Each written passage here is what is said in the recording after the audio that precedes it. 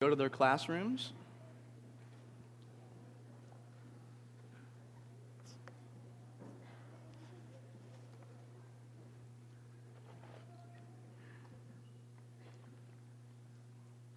Well, if you weren't here last week, we kicked off our new sermon series for the season of Lent. We're going to be examining 6 parables that Jesus taught during his last week on earth before he was crucified.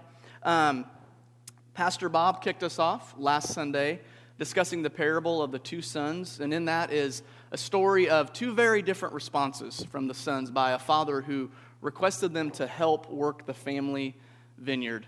It's a beautiful illustration as well of how a lot of times sinners understand aspects of the kingdom of God more so than religious people, especially even religious leaders.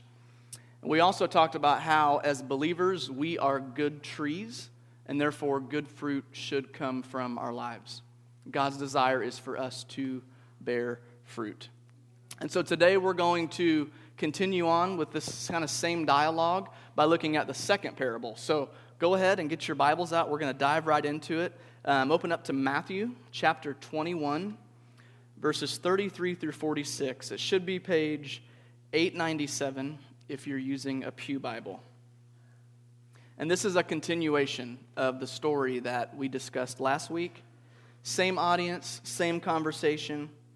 This is called the parable of the tenants. Matthew 21, starting in verse 33. Jesus said, "Listen to another parable. There was a landowner who planted a vineyard. He put a wall around it, dug a winepress in it, and built a watchtower. Then he rented the vineyard to some farmers and moved to another place. When the harvest time approached, he sent his servants to the tenants to collect his fruit. The tenants seized the servants. They beat one, killed another, and stoned a third. Then he sent other servants to them, more than the first time, and the tenants treated them the same way. Last of all, he sent his son to them. 'They will respect my son,' he said. But when the tenants saw the son, they said to each other, 'This is the heir. Come, let's kill him and take his inheritance.' So they took him and threw him out of the vineyard and killed him. Therefore, when the owner of the vineyard comes, what will he do to those tenants?' 'He will bring those wretches to a wretched ending,' they replied. 'And he will rent the vineyard to other tenants who will give him his share of the crop at harvest time.' Jesus said to them, Have you never read in the scriptures, the stone the builders rejected has become the cornerstone? The Lord has done this, and it is marvelous in our eyes. Therefore I tell you that the kingdom of God will be taken away from you and given to a people who will produce its fruit. Anyone who falls on this stone will be broken to pieces. Anyone on whom it falls will be crushed." When the chief priests and the Pharisees heard Jesus' parables, they knew he was talking about them. They looked for a way to arrest him, but they were afraid of the crowd because the people held that he was a prophet. If you came to church today wanting a story of Jesus coming out guns blazing, this is it. He's coming in hot. He's not messing around here, okay? He is speaking some hard truth to his audience in this story. The parable last week kind of focused on how the Jewish priests and the Pharisees, they looked good on the outside, but on the inside, their hearts were removed from God. And they knew that he was talking about them, and so this parable is really just taking his point much further. He's literally pouring salt on an open wound, okay, to his audience in this parable, exposing the sinful hearts of the Jewish religious leaders. And this story gives great insight into Jewish history, the nation of Israel, and really just the hearts of all of humanity. So we have a landowner who planted a vineyard. The vineyard represents Israel. The landowner represents God. It's very important to know that. And it says the landowner entrusts tenants to use his land while he moved away. It was a very common practice in ancient Israel. And he gave them everything that they could possibly need to succeed in working the vineyard.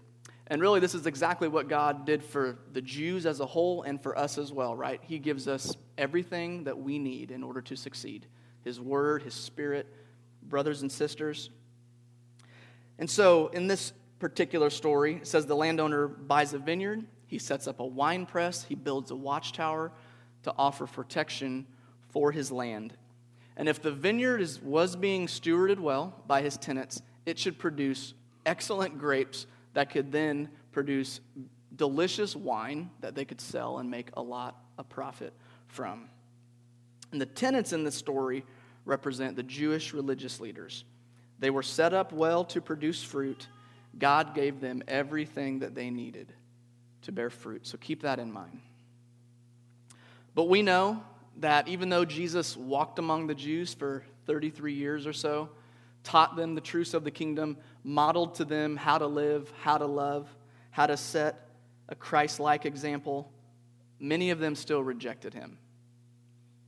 And see, the religious leaders thought they could go about following God on their own terms, according to their own way, apart from surrendering their lives to him. And in return, they produced no fruit, and the fruit that they did produce was rotten.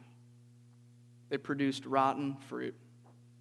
Their hearts were filled with greed, self-righteousness, and arrogance.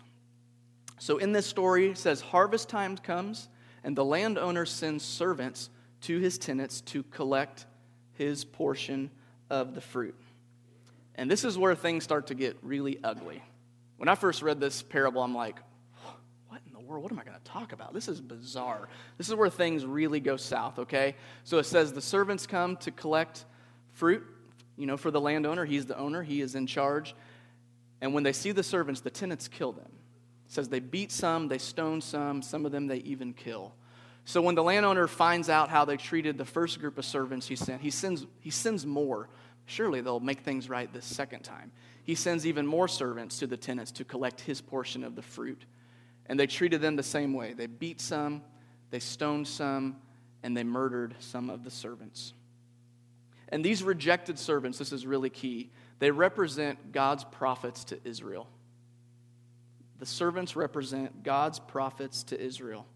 And the way the tenants treated the landowner's servants is the exact same way that Israel treated the prophets that God had sent them all throughout Scripture, Old Testament and New Testament.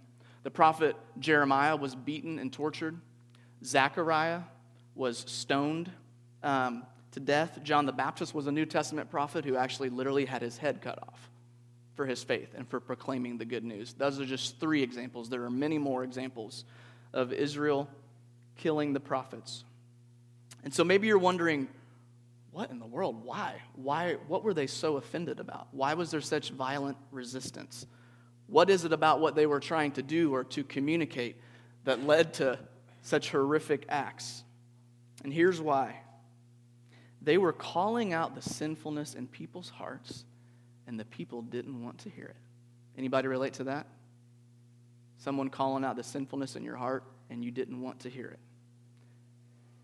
These prophets told them to turn from their wicked ways, to repent and believe, to stop worshiping false idols, to stop living for themselves, to start living for the Father. And they wanted nothing to do with their message, not Israel, not the tenants. They liked living on their own terms. They loved their greed and their self-centeredness, their comfortable life. They enjoyed being the boss and thinking that they could call the shots. They liked being in control. And so when something or someone came along that threatened that sense of control or threatened their comfortable life, they had to stop it. It had to be put to an end. So they went to the extreme: murder. They silenced the voices of those that offended them with truth. So when the landowner finds out that his second group of servants that were sent were treated this way, he decides to send his son to the tenants to collect fruit. He gives them another invitation. Sound familiar? Through sending his son. And Jewish law, the story doesn't say it, but Jewish law at this time stated that if there were no children to the landowner, if there were no successors, then by law that land became owned by the people that possessed it. So the tenants knew, if we take this guy out, we're going to get this property. Or so they thought. So the son is sent, And we know how that plays out. Greed took over the hearts of the tenants the second they laid eyes on the landowner's son. And just like Israel killed God's son, the tenants killed the landowner's son. And Jesus is using this parable. It's really graphic, but it's actually a beautiful picture of his extravagant love and just relentless pursuit of us. He kept sending messengers to the religious leaders to speak truth to them, but they continually refused to hear it. They refused to turn their hearts to Jesus, and just like the rejected prophets, Jesus becomes the rejected son of the landowner. And this point alone makes this parable very timely, because within less than a week of Jesus sharing this story, he was actually going to be killed by the very people that he was speaking to in this moment. So it's a very timely parable. He's being prophetic in a lot of ways. And when Jesus came to Israel in the first century, his life, his example, what he modeled, what he asked of people didn't set well with a lot of them, right? A lot of people walked away. A lot of his followers eventually walked away. It especially didn't set well with the religious leaders. The manner in which he asked them to serve didn't jibe with the narrative that they wanted their lives to be about. He told them, you guys need to love your enemies. Pfft, that's nonsense, right? Pray for those who wrong you. Nah, an eye for an eye, right? It didn't jibe well with them. They wanted to live on their own terms rather than submit to his authority and lordship. And so just like they treated the rejected servants, Jesus now becomes the rejected son. So now we come to the part of this parable where it gets interesting. And this is where his listeners start to realize what he's actually saying.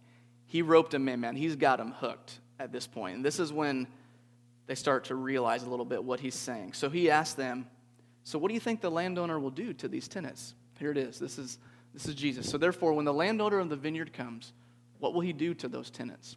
He will bring those wretches to a wretched end, they replied, and he will rent the vineyard to other tenants who will give him his share of the crop at harvest time. And this is the moment where everything changes. It's hard for us to see it. It's not really that vivid, but this is where everything changes. This is where the light bulbs start to go off, okay, into his audience. They start to get what he's saying. You see, up until this point, this story would have sounded absurd and ridiculous to any Jewish listener, because the law basically said that the law that they were devoted to basically said if you killed someone, you deserve to be killed. An eye for an eye, a tooth for a tooth. Up until this point, the tenants had killed multiple people, right? So they all deserve death. All of these people need to be eliminated. That's why put those wretches to an end. And by making that statement, the religious leaders declared judgment on themselves. They realized that he was speaking to them. Judgment has come upon them because they rejected God, his messengers, and his son. And you can just picture their response in this moment, right? Oh, he's talking about us. This guy's using this stupid story to cast judgment on us. He's making us put judgment on ourselves. He's talking about us. We are the religious elite of Israel. Who does this insignificant man possibly think that he is to cast condemnation on us? He must be stopped. We will not tolerate this. We must silence him. We have to make a plan to take this guy out. And then Jesus gives them the ultimate gut punch. He doesn't even stop. He keeps bringing it to them. He makes the story even more personal by telling his audience what's going to happen to them. Yeah, verse 43 here. He says, therefore I tell you that the kingdom of God will be taken away from you and given to a people who will produce its fruit. Guys, Jesus is hitting them with so much hard truth right now that their blood pressure would have been off the charts, okay? He's throwing more punches than Rocky Balboa in all the movies combined, okay? He's bringing it. I'm not a boxer at all. I have no form or anything. He's bringing it, okay? This would have been like, you would have just wanted to crawl into a hole if you were his audience, okay? He says the kingdom of God was going to be taken away from them. Can you imagine hearing that when in your eyes you are the top of the food chain when it comes to spiritual guidance, spiritual wisdom? He says you're going to miss out on everything. You're not going to experience any of the kingdom. It will be taken away from you. And here's why. Because you didn't produce fruit. The kingdom of God will be taken away from you, religious leaders, because you did not bear fruit. You see, God, the landowner in this story, is an incredible steward of his vineyard, of his property. See, he has this land, and then he goes away. He doesn't micromanage anything or anyone. It says he moves away. He left his tenants set up with everything that they could possibly need to succeed in the wine-making process. Sorry, I lost my place here. But just like any good landowner, he still wanted to collect his fruit. He expected fruit to come from his tenants. And this is where it ties in really well with Bob's sermon last week, where he showed that God's desire for our lives is that we bear fruit. He longs for spiritual fruit to come from our lives. He wants his love and goodness and kindness to ooze from our lives through anyone that we come into contact with, right? He wants us to serve those in need, to lay our life down for others, to help them through our generosity, our service, our stewardship. We must bear fruit. Think about this. This is kind of interesting. If you think of any Christian church that's been planted for the past 2,000 years, doesn't matter where that church exists or maybe did exist several hundred years ago, North America, Europe, Asia, God wants to know for every specific church, where's the fruit? Where's my fruit? Where is the fruit coming from your lives? I want to see it in the lives of your people. And he's given us everything that we need, right? He's given us people, resources, in some instances like us, a building, right? Even a house on top of that. He's giving us his Holy Spirit to live inside of us, to guide us into truth. That's the ultimate gift. He wants to know, where is the fruit? And my question I want to ask you guys is why? And I want to get some feedback. Why do you think God cares so much that we as his people produce good fruit? So the floor is open. What do you guys think? Why does he care so much that fruit comes from our lives? What do you guys think? Why is this so important to him?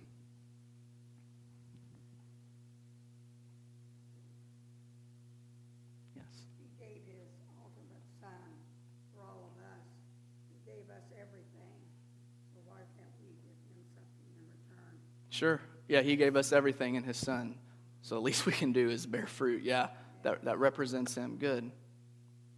What else? Any other thoughts?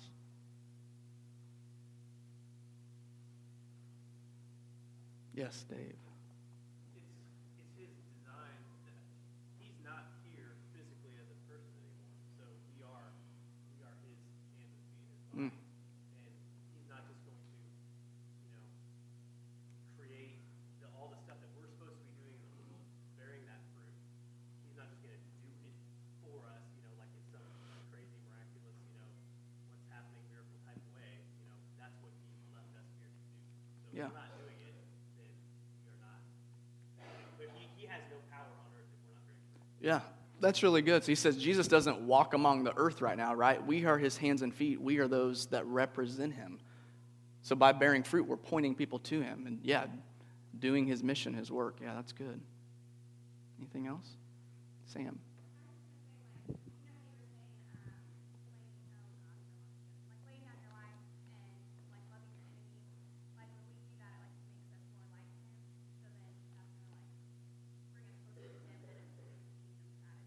Yeah, she's saying, when we do things like lay down our lives for others, it makes us closer to him.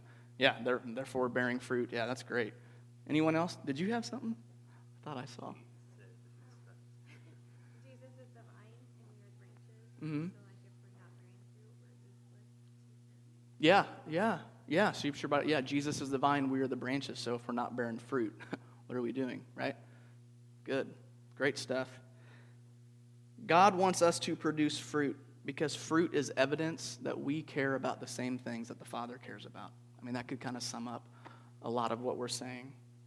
The Father cares about us loving people because He loves them deeper than we could ever fathom. If we care about the things that the Father cares about, then our heart should break for the lost, right? Our heart should break for those that are perishing that don't know Jesus and their eternities. That should crush us. That should break our hearts and make us pray and pursue them. God wants our lives to overflow with His joy and love and goodness because those traits are true reflections of His heart, and it's fruit that gives evidence to the world that we care about the same things that the Father cares about. And the tenants in this story failed to produce fruit because they rejected the Son and everything that He stood for. Just think for a minute about the winemaking process. This is a very familiar analogy, especially in the New Testament. If you make new wine and you put it into new wineskin, during the fermentation process, the skin starts to stretch a little bit. I don't know if we have any wine experts here. But that's why it says you can't pour new wine into old wineskin, because it would stretch too much. It would be too brittle. It would crack. It would burst. Whatever word you want to use there. It doesn't work that way. You can't put new wine into old wineskin. And that's the same reason why Jesus told Nicodemus, hey man, you have to be born again. You have to start over. The way that you think this isn't really the way that it works at all. It has to have a new start. You must be born again through the Spirit. And in the same way, Jesus is saying the kingdom of God doesn't work that way. You can't take Jesus' picture of the kingdom and make it work with this old way of operating that you think works. And that's why the Jewish leaders, they believe their own righteous deeds kind of earned them favor with God. But Jesus is telling them it doesn't matter. I don't care what kind of religious activities you have. If I am not the center, it's pointless. It's meaningless. You can be generous, you can go to church, you can serve others, but if Christ is not at the center of it, you've completely missed the point. If you don't understand your need for a Savior, you've missed everything. And God is the master landowner. And He set up a wine press in this story because He expects us to bear fruit.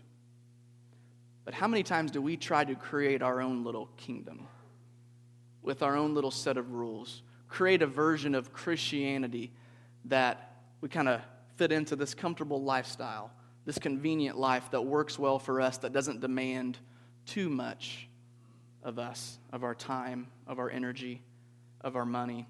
It's easy to focus on the parts of Scripture that call us blessed, right? We can rejoice in that.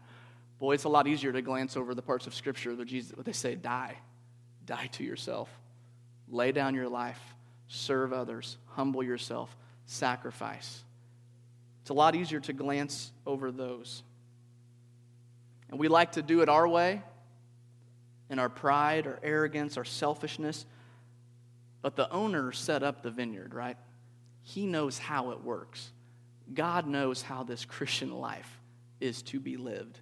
He calls the shots, not us. And there have been many times in my life where I have been a tenant. I've been one of these tenants, okay? I was the good Christian boy that did the right things, went to church, led Bible studies, served in this community when there was a need. And I did all the good things while my heart was completely unmoved. I did all these good things, but my heart was completely unmoved by what God had done. And growing up, I was taught if I did X, Y, Z, then, hey man, you're living right, Justin. Pray, go to church, give, you're doing good.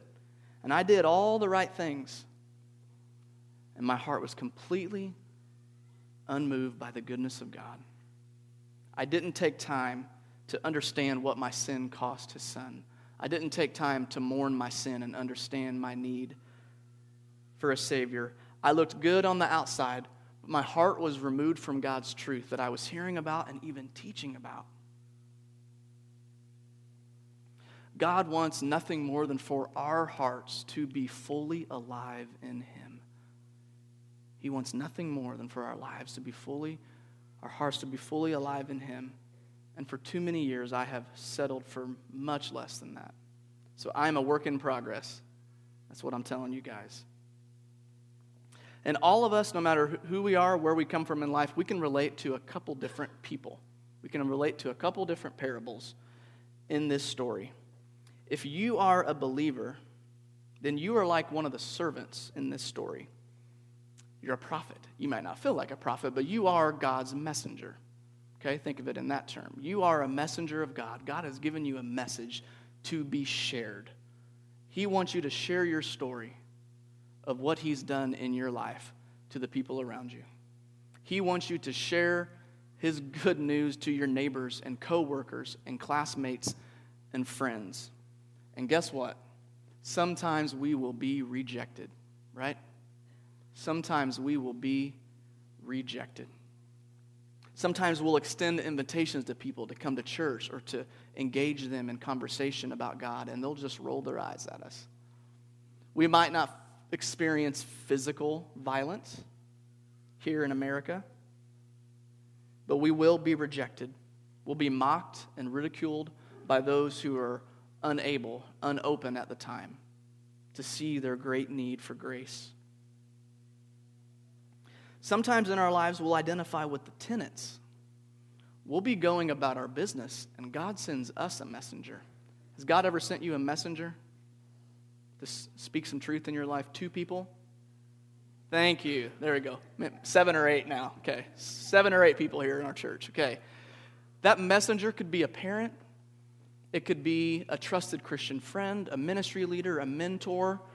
It could also be someone that you wouldn't choose. Like, this guy, that girl, you're going to send her to me, right? Think about the Jews. They didn't accept Jesus because he didn't look like anything what they thought the Messiah would be. This poor dude from an insignificant town, he didn't fit the mold of what they thought the Messiah should be, what the Messiah should look like. So God's messengers can take many forms, okay?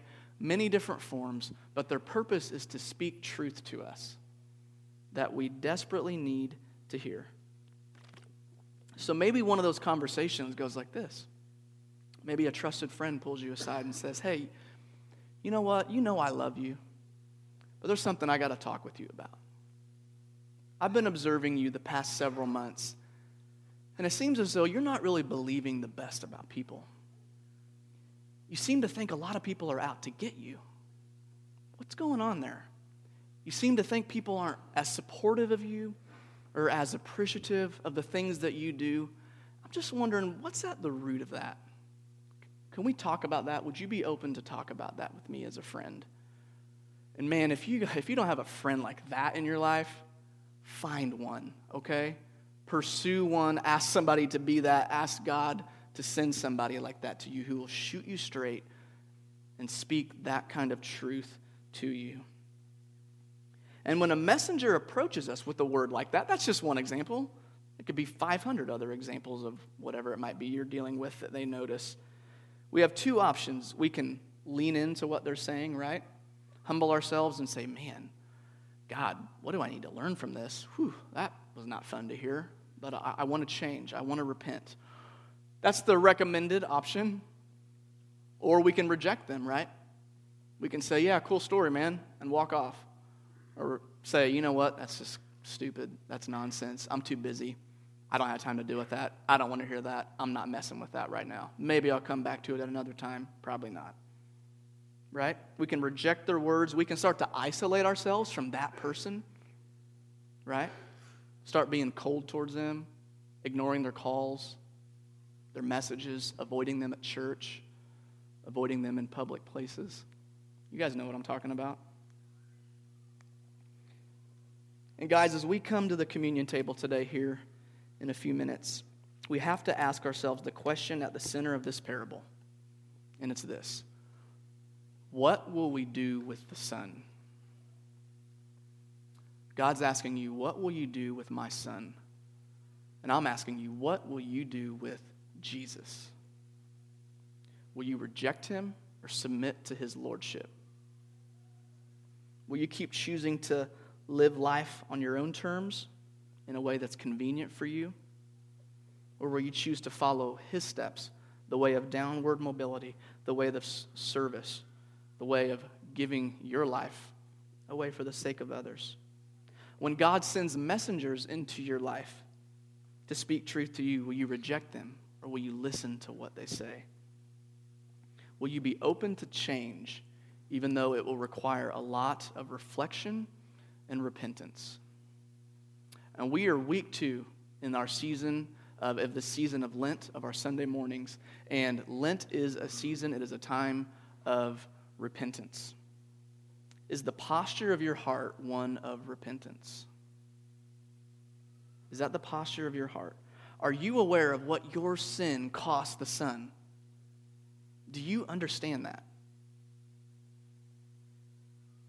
You might be thinking, I didn't kill Jesus. I didn't throw him out of the vineyard.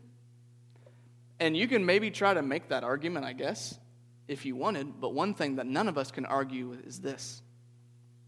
We've all killed him in our hearts more times than we can count by choosing to do things our own way. We've all killed him in our hearts more times than we can count by choosing to do things our way. How many times have you crushed the nudging of the Spirit, leading you to do something? You said, nah, that's too risky, too demanding. I'm not going there. I don't have time for that. How many times have we rejected a messenger that God sent us that spoke some truth to us that we needed to hear? How many times has God nudged you to talk to someone who started going off, man? They needed somebody to point them back, and you said, nah, that could be awkward. I'm afraid of how that conversation could go. I don't want to rock the boat. I'm going to play things safe. There's a lot to wrestle here, guys. A lot of takeaways from this story. So I hope you guys will, just during this time of silence, whatever might stand out in any of that, just let this be a time between you and God to kind of hash that out, okay, and see what he has for you. I'm going to pray for us, and then our ushers are going to come dismiss you each by row. You can come forward, just take a piece of the bread and dip it in the juice. And we also have gluten-free option if you need that as well. Let's pray together.